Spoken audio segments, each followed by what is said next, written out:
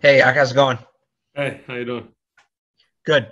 Um, Last week you guys got down on the goal line quite a bit, like the 1 to 2 yard line offensively, and you punched it in every time.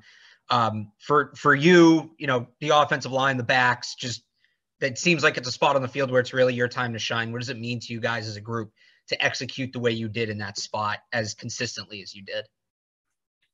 Yeah, that's just what the coaches expect from us. They expect us to work our hardest when it matters the most, and the closer you get, the more of a premium is placed on execution. So being able to go down there and get our backs in the end zone is really good. Thank you. Next question, Maximilian. Thank you.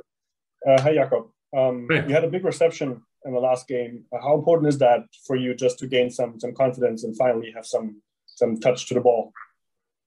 Anytime you can make some yards, that's always exciting. So, for me, it was just another play. It went my way, just as well could have been tackled earlier. But whenever you get the ball in your hand, you just want to take care of it and get as many yards as you can. Thank you. Next question, Zach Cox. Hey, Jakob. I wanted to ask you about that play too. We saw from the video that the team released that Bill gave you a shout out for the stiff arm in the post game. What was that like for you to be recognized in that way, and how fun is it for you? I know you're a fullback; you don't get a ton of opportunities to actually carry the ball, but how enjoyable was that for you to get that opportunity?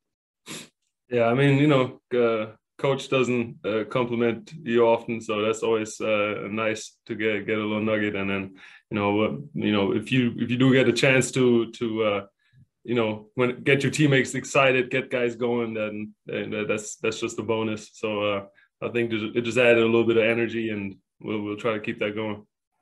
And what inspired this new look here?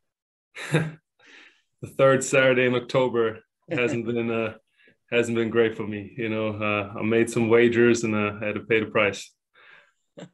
Anything you'd care to reveal? Made a huge bet on Tennessee, and this is the result. Shout out Damien. I respect that. You got it.